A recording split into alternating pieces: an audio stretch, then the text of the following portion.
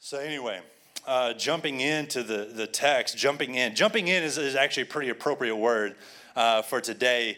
It's been summertime, and I've been thinking a lot about this aspect of jumping in the water, and it's going to even make sense to the text we're going to look at. We're going to look at somebody who definitely did some jumping in the water, and I've been thinking about reminiscing when I was younger and was a little crazier. And I remember my teenage years, school letting out, and my friend living down by the river in the back country in the middle of nowhere. I already was living in a small town called Lockhart, Texas, south of Austin, about 10,000 people. I know some of y'all are like, small town, that's smaller. But then some of y'all around here, you're like, oh my goodness, did you have a stoplight? We had two. We did. We had two stoplights and one grocery store. And so anyway, but living in a small town, Lockhart, where Pastor Walt is actually senior pastoring there. And we would go down to the river, and I mean, teenagers jumping in the river and having a blast. And there was just this great river. And then there was like this dam that was there and had a slope, and you could go down the dam and hang out. Anyway, all this kind of stuff. But there was this ginormous tree with a rope swing.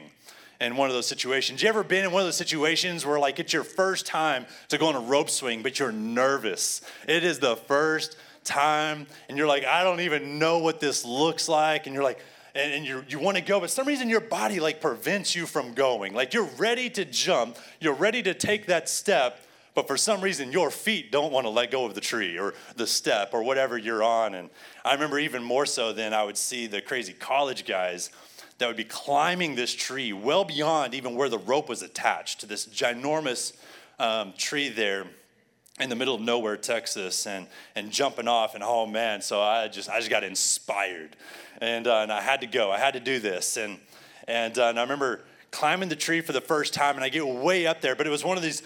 It was this beautiful moment in a sense, because like I'm way up there and the tree splits, and you can look straight down and you can see the river. And we tested the river's safe, there's no branches underneath it, all that kind of stuff. And you can look down, straight down, and you can see the river. Eyes on the champion of our faith, eyes on Jesus. I can look down, I can see my destination, I can see where I'm going. But the problem is you couldn't jump straight down. That you had to jump over the limbs and the leaves and the green of the tree. So you had to jump out in faith, clearing the branches and everything that was there to fall down to what you could see. You ever felt like that? You're like, I can see the destination. I can see where I want to go, but the next step, I can't see. I can see that thing, but I can't see the next thing. And I feel like sometimes that's us in faith. That's us and what we're facing and what we're going through. And I think that's an important thing to consider, to remind ourselves. I think sometimes we get stuck in that place. We get stuck in that moment. And I remember even then in that moment of when I finally built up the courage, and and it's like, no, y'all go on, like all the rope swingers. I'm like, y'all go on. They're still waiting on me. They're waiting. And I'm like telling them to go. And I remember when I finally made that first jump, and it's like, oh man, I can't wait to do that again. It's like when you share Jesus with somebody for the first time and you get that positive response, and you're like, I can't wait to do that again. And then the next time comes and you're like you're waiting on God to do something, he's waiting on you. like I don't know about you. I've been in that position. I climb back up the tree and I go and I go to jump again. And yet, even though I've already done it, yet there's still for some reason, my feet don't want to I'm not a monkey. I climbed the tree, but I'm not actually a monkey. I'm not holding on literally. I don't have the kind of opposing thumbs on my feet kind of situation. But yet I cannot let go.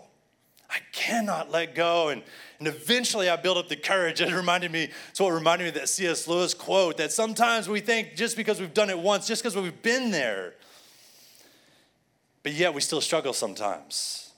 But this is faith. This is salvation. This is a life of following after Jesus. This is the life of a Christian sometimes. I don't know about you, but I didn't get it perfect on the first time, and I didn't get it perfect on the second time. And there are times that I did get it right, but it wasn't always consecutive. It wasn't always the next moment, the next thing, the next time, the next opportunity. And I think that's an important thing to remember. And I love this story that I want to look at of Peter walking on water. one of the famous stories that we have that many of us are familiar with. And I will begin to give a little bit of context. So in Matthew chapter 14, verse 22, immediately after this, Jesus insisted that his disciples get back into the boat and cross to the other side of the lake. While he sent the people home, after sending them home, he went up into the hills by himself to pray. Night fell while he was there alone. Meanwhile, the disciples, including Peter, the disciples were in a trouble far away from land, for a strong wind had risen, and they were fighting heavy waves. About 3 o'clock in the morning, Jesus came toward them, walking on water. And when the disciples saw him walking on water, they were terrified. In their fear, they cried out, "It's a ghost." But Jesus spoke to them at once. Don't be afraid. I love when Jesus responds like this. Of course, the Bible talks so many times about don't being afraid and gives us instruction. The text even recognizes the fear. And he says, don't be afraid. He said, take courage. I am here. Your champion is here. And Peter called out to him, "Lord, if it's really you, tell me to come to you, walking on the water." Tell me to come to you. Lord, if it's you. You know, we've given Peter a lot of criticism. I don't know about you, but in the church world, in my experience, and listened to a lot of preaching, we've given Peter a lot of criticism for this moment. But I began to believe that Peter must be compelled in this moment to come out to Jesus. I don't know about you, but here's one of the things that I believe about each and every one of us here today is that we were created, designed, planned, and purposed by God to come to him. And I believe Peter in this moment is being compelled by an unction inside of him that he cannot even explain. Sure, there may be some other motivations and some other aspects, but I believe Peter is seeing Jesus in this moment, and he cannot help but say, "Jesus, if that's you, I don't know what this is. I'm just finding myself drawn to come to you. Will you bid me? Will you call me out? Come to you." Adam and Eve, created in the garden, were created to fellowship and walk in unity with God. They were created for this moment. From the beginning of time, mankind was created for this purpose of drawing close to God, which is why even in their sin, there was a withdrawal from God. Where are you? I cannot find you. Where are you? As if God didn't know, but did Adam and Eve even know? Were they even aware of it? I think this aspect of being afraid is something I really wanted to focus on as well, because I think so often we like to categorize our sin. We like to talk about the sin we have and the sin we don't have. We like to talk about, let's be real, the sin our neighbor has and the sin we don't have. Maybe we'll change the wording a little bit. We like to talk about sin. We like to categorize sin. Even when the text doesn't even categorize a particular sin of even like the prodigal son, we apply, well, it must be this sin. It must be that one. The worst one we can think of that doesn't apply to me. That's the sin the prodigal son had. And we tend to say this, but I think too often, because of our categorizing of certain sins and naming certain sins, we fail to realize how much of our sin is even rooted in fear.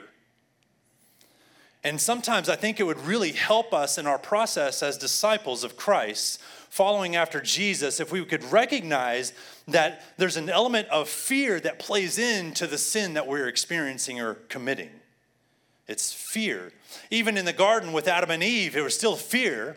When the serpent says, "Oh, did God really say that?" Let me place a little bit of doubts in your mind as to what God actually said. Let me place a little bit of fear that you may have FOMO right now, and that you have the fear of missing out on what God's actually doing and what he's actually instructed you to do. Let's introduce a little bit of fear so that we can allow this fruit of fear to lead to sin. And I think this is really important even here, because what we see with Peter, when Jesus says, "Yes, come on, come. You said it, Peter. You've got the faith. Come on, bring it." I love this presentation of Jesus who doesn't stipulate and put forth, Peter, do you have the checklist first? I know some of y'all love checklists. My wife loves checklists, by the way. We were joking about that this weekend. And be able to check things off the list, it feels good. Some of y'all struggling. Maybe, honestly, I don't pick on my wife. I just acknowledge that I should do checklists.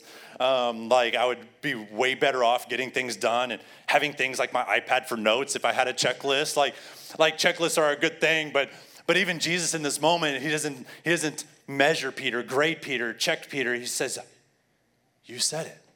Come on, Peter. Bring it.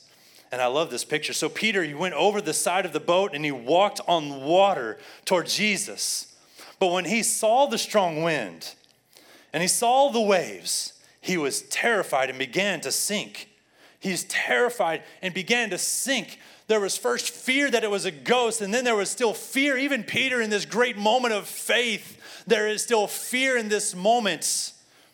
The Bible talks about the sin of not doing the thing we should do. I believe even Peter in this moment, if he had not called out to Jesus, if he had not stepped out of that boat, Peter would have been in sin. But we often think that the sin comes in Peter's failure, that he sank in this moment and walking on water. No.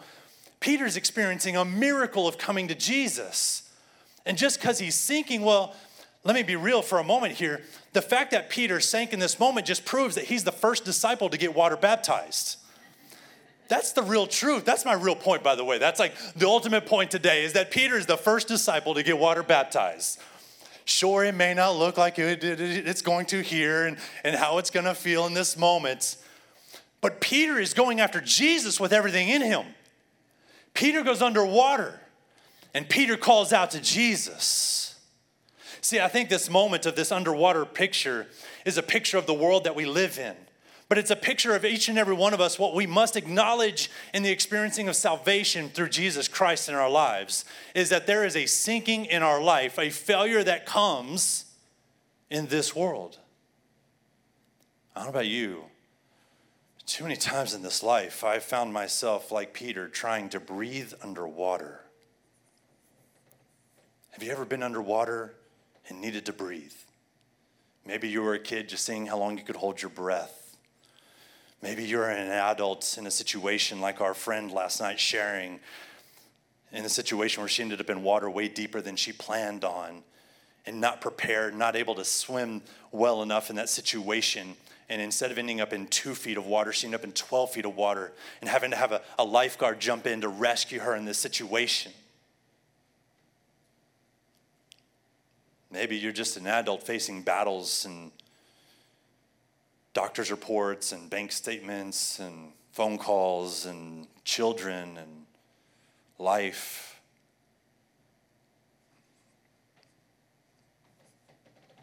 Too many times in this life, I have felt like Peter trying to breathe underwater. And this world doesn't help. Because this world can't solve this problem. Even in the little bit of technology, I can strap on equipment and technology to be able to breathe underwater, and even that only helps you for so long. Because the world and even the greatest scientists keep trying to solve this problem that cannot be solved in this world, because it's not the literal breathing underwater that's our problem. It's the idea that we were designed to breathe something more than just oxygen. That there was something that designed inside of us by God that was meant for more than just this world, and a desire inside of us that this world cannot satisfy. But how much do we try? We try to satisfy. We try to take care of those needs. And yes, we may be able to lean towards medication in the midst of depression and counseling in the midst of that. And there are things to help us that are also good, but cannot ultimately solve what only Jesus can solve in our life. And in this moment, Peter trying to breathe underwater unintentionally because of a fear that came into his life, a fear that set into his mind. Even facing a Jesus that said, "Do not be afraid." And so often we're in this situation like Peter.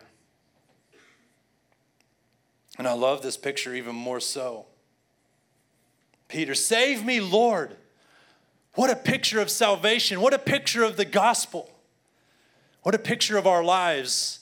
That we are created in this world, but not to be of this world. But even in that midst, that we are created, and then life comes and creates a fear inside of us that leads us astray from who God is, leads us astray from God's presence, that leads us into an underwater situation where we cannot breathe in this life. And Peter says, "Save me, Lord." And so many of us that have given our life to Jesus, how many of us have said that before? And we come into this place of salvation, it says immediately, no hesitation, no checklist, no reservation. Immediately Jesus reaches out.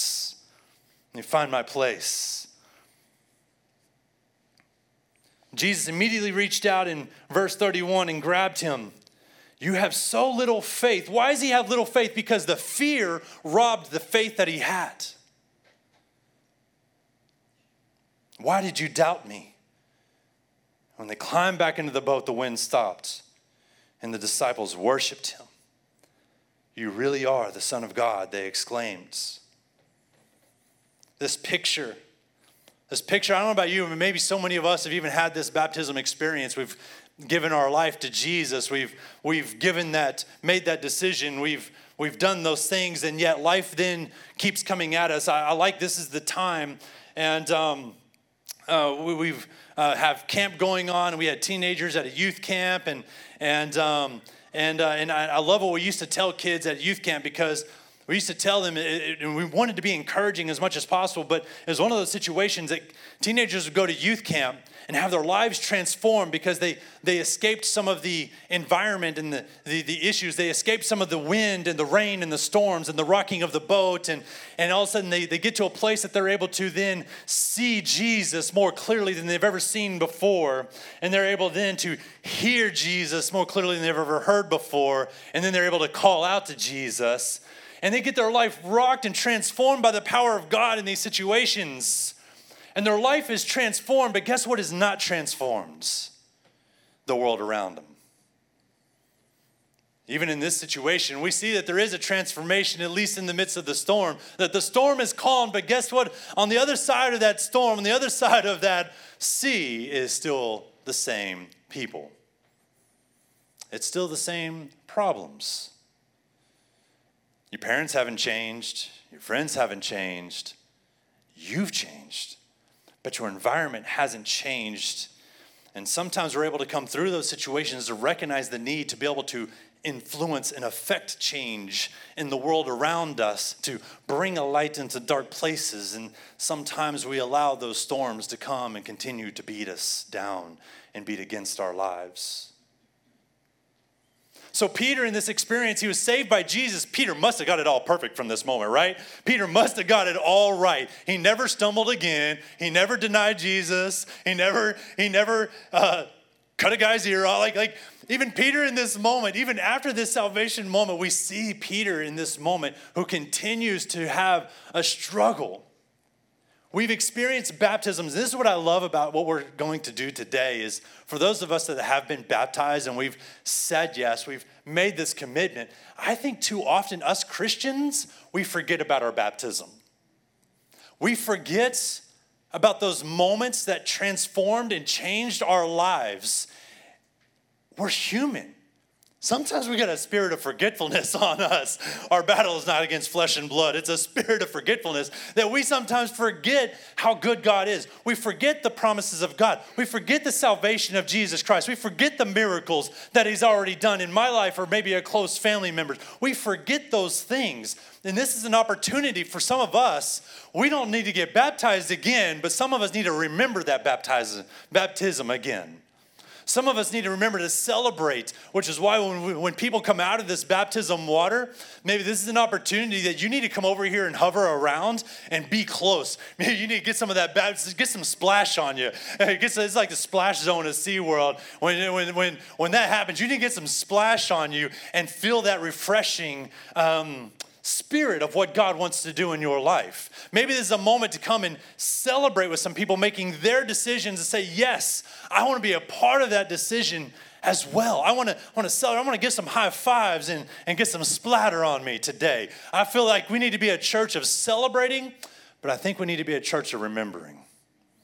That's why my encouragement, and it's good to see so many of you here today, and not just family members that are here to celebrate with those making this decision, but some of us, we are strangers in the natural, but we are brothers and sisters and family in Christ. And we're here to say, yes, I'm with you. I'm with all of heaven, the great crowd of witnesses to celebrate with you, to say, yes. And I need to remember. Because sometimes just because I climb to the edge of that tree branch again, sometimes I got to build up that faith again to jump. And sometimes that jumping, I haven't jumped enough to make it come a little more naturally. I haven't jumped enough to get over the fear of what I can't see and step into that faith or jump into that faith. I haven't done it enough. But this is what I love that I see with Peter.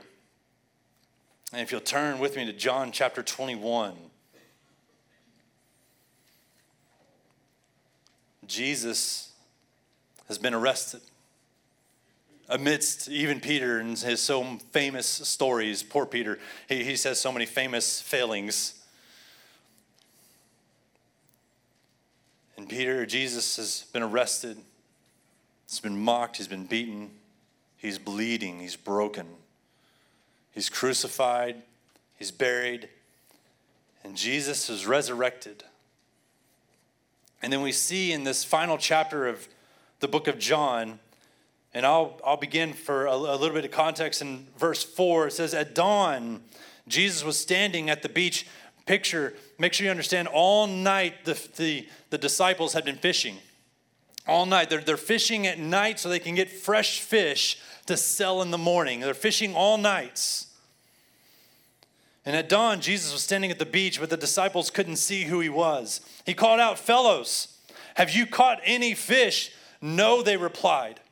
And then he said, throw out your net on the right side of the boat and you'll get some. So they did, and they couldn't haul in the net because there were so many fish in it.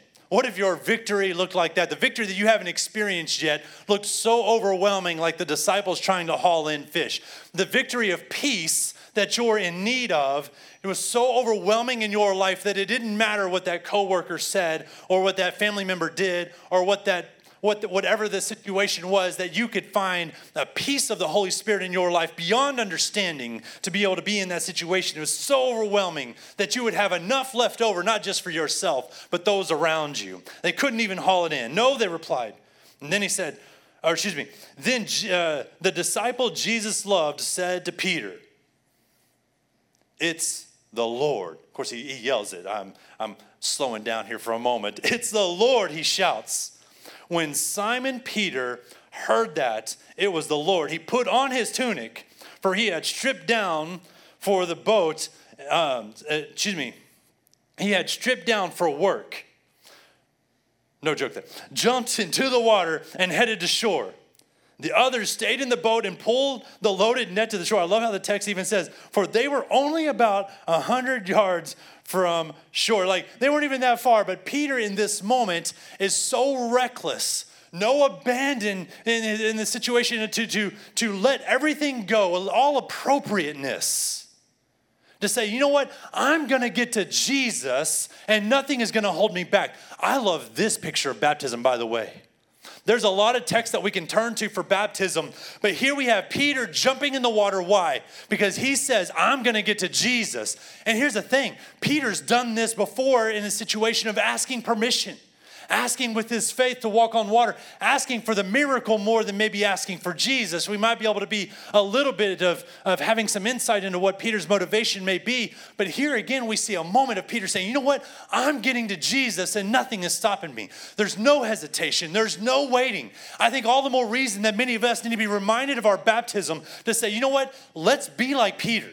Whether we're the Peter that's going to walk on water for the first time, or we're like the Peter who says, you know what? I don't even care about the miracle because I care about only the one who performs the miracle. I no longer care what Jesus can do for me. I only care about getting to Jesus. And he didn't even know that Jesus was going to feed him on the other side. All he knew was that he had to get to Jesus Christ, his Savior, who was resurrected on the other side of that water.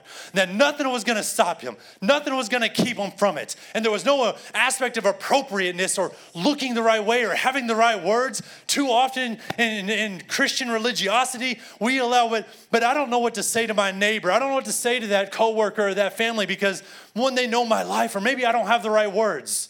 But you know what? If we could just be desperate enough to get to Jesus and allow nothing to hold us back, that it is about Jesus in our lives, and we just need to go after Jesus. That's what I believe wholeheartedly for the church today. We want the church to transform our surroundings. There are people on that beach, on that coastline, looking at Peter, looking at the disciples. There are disciples in the boat. Too many times we allow the people in the church to even to keep us from coming to prayer teams or altar or even baptism. And Peter says, I don't even care about who's in the boat. He kind of does them wrong, to be honest. I mean, you think John could have been like, you could have grabbed an oar, like you could have worked. But no, Peter, he didn't even care about what the disciples, he's like, Jesus is all that matters in this situation, getting to Jesus.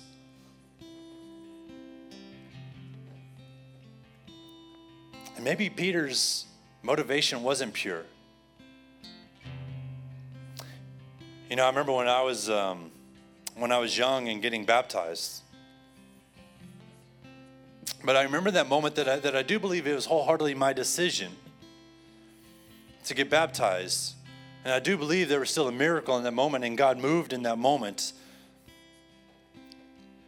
But I also remember in that moment being a young teenager, also kind of giving into some peer pressure. In the middle of my high school years, I'm moving in with my father, who's a pastor. I'm not really growing up in the church. And my father got saved after I was born and had his radical transformation. A radical transformation, by the way, who got baptized but didn't happen in public. It happened in private. But I'm sure getting baptized to make that public declaration of his faith and who he's going after, like Peter in this moment. But I remember being in this position of getting baptized and not that it didn't stick or didn't take. We all have failings. We all have struggles. We all have life. We all have these things. But I also look back at maybe my motives weren't as pure. Maybe they were like a little bit like Peter. And we have people that come to us sometimes, and I've been a part of a church that we've been so blessed and honored to be a part of a faith that we have so many people from other traditions that come to us, and some that, you know, traditions where you get baptized not by your decision as a young person, whether influenced or not, even as a teenager or as an adult, but even getting baptized as a child, which I believe is also important and valuable in the sense that that family members and people of faith, the community of faith called the church, has come around you even as a young child to say, yes, that we are committing this child in water baptism, but them to be like, you know, that wasn't my decision, and I want this to be my decision. I want this to be my decision to go after Jesus. I want this to be my faith, which is also valuable. If I can just present a little bit of a struggle of a question that some of us have about baptism, and not to answer it, but just to wrestle with it. What is your story? What is your background? What is that for you? And if I look back at my life, I think I definitely would have taken a time where I might have chosen to get baptized again. And I'm thankful that there was a moment in my life where baptism, what I believe was a second baptism in my life, didn't come through water, but it was wet.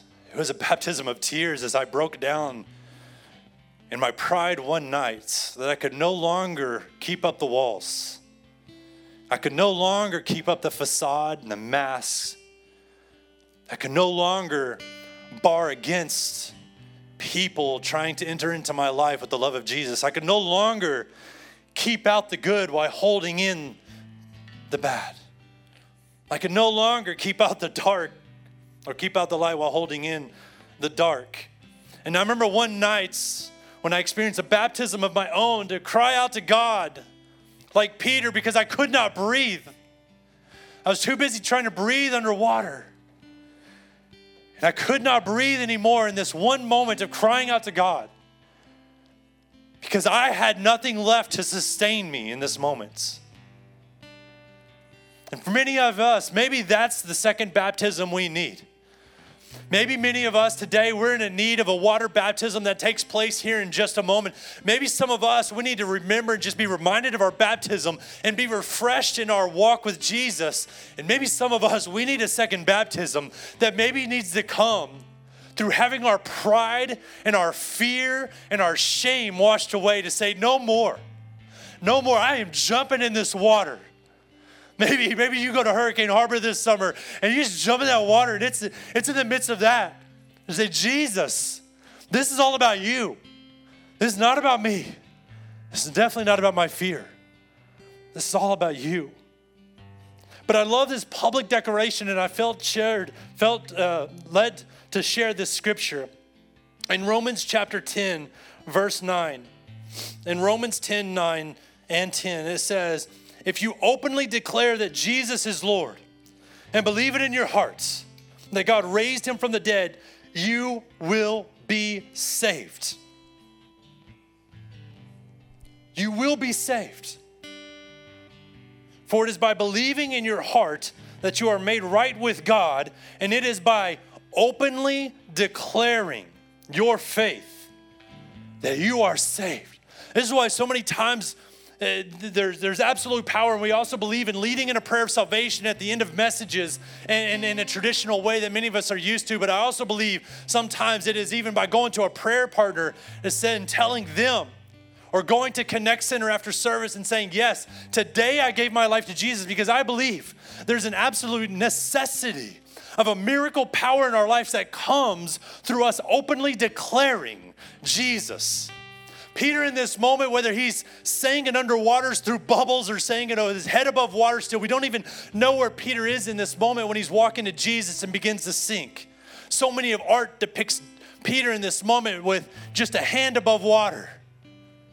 And some of it depicts Peter with fully submerged, and maybe Peter's big toe just dipped in a little bit, and Jesus said, I got you. You're like, you don't even know. I got you right here, right now. We don't even know the details of this moment, but what we do know is Peter cried out to Jesus and said, save me. There's a crying out in front of people. There's a declaration in front of people, which is one more reason I love the power that there is a moment of baptism where we make this decision in front of everybody to say, yes, I am making this decision. It doesn't matter how old I am or how young I am. It doesn't matter what my status is or what I drive is. It doesn't matter what I know or don't know. What I do know is Jesus. And I'm going after him.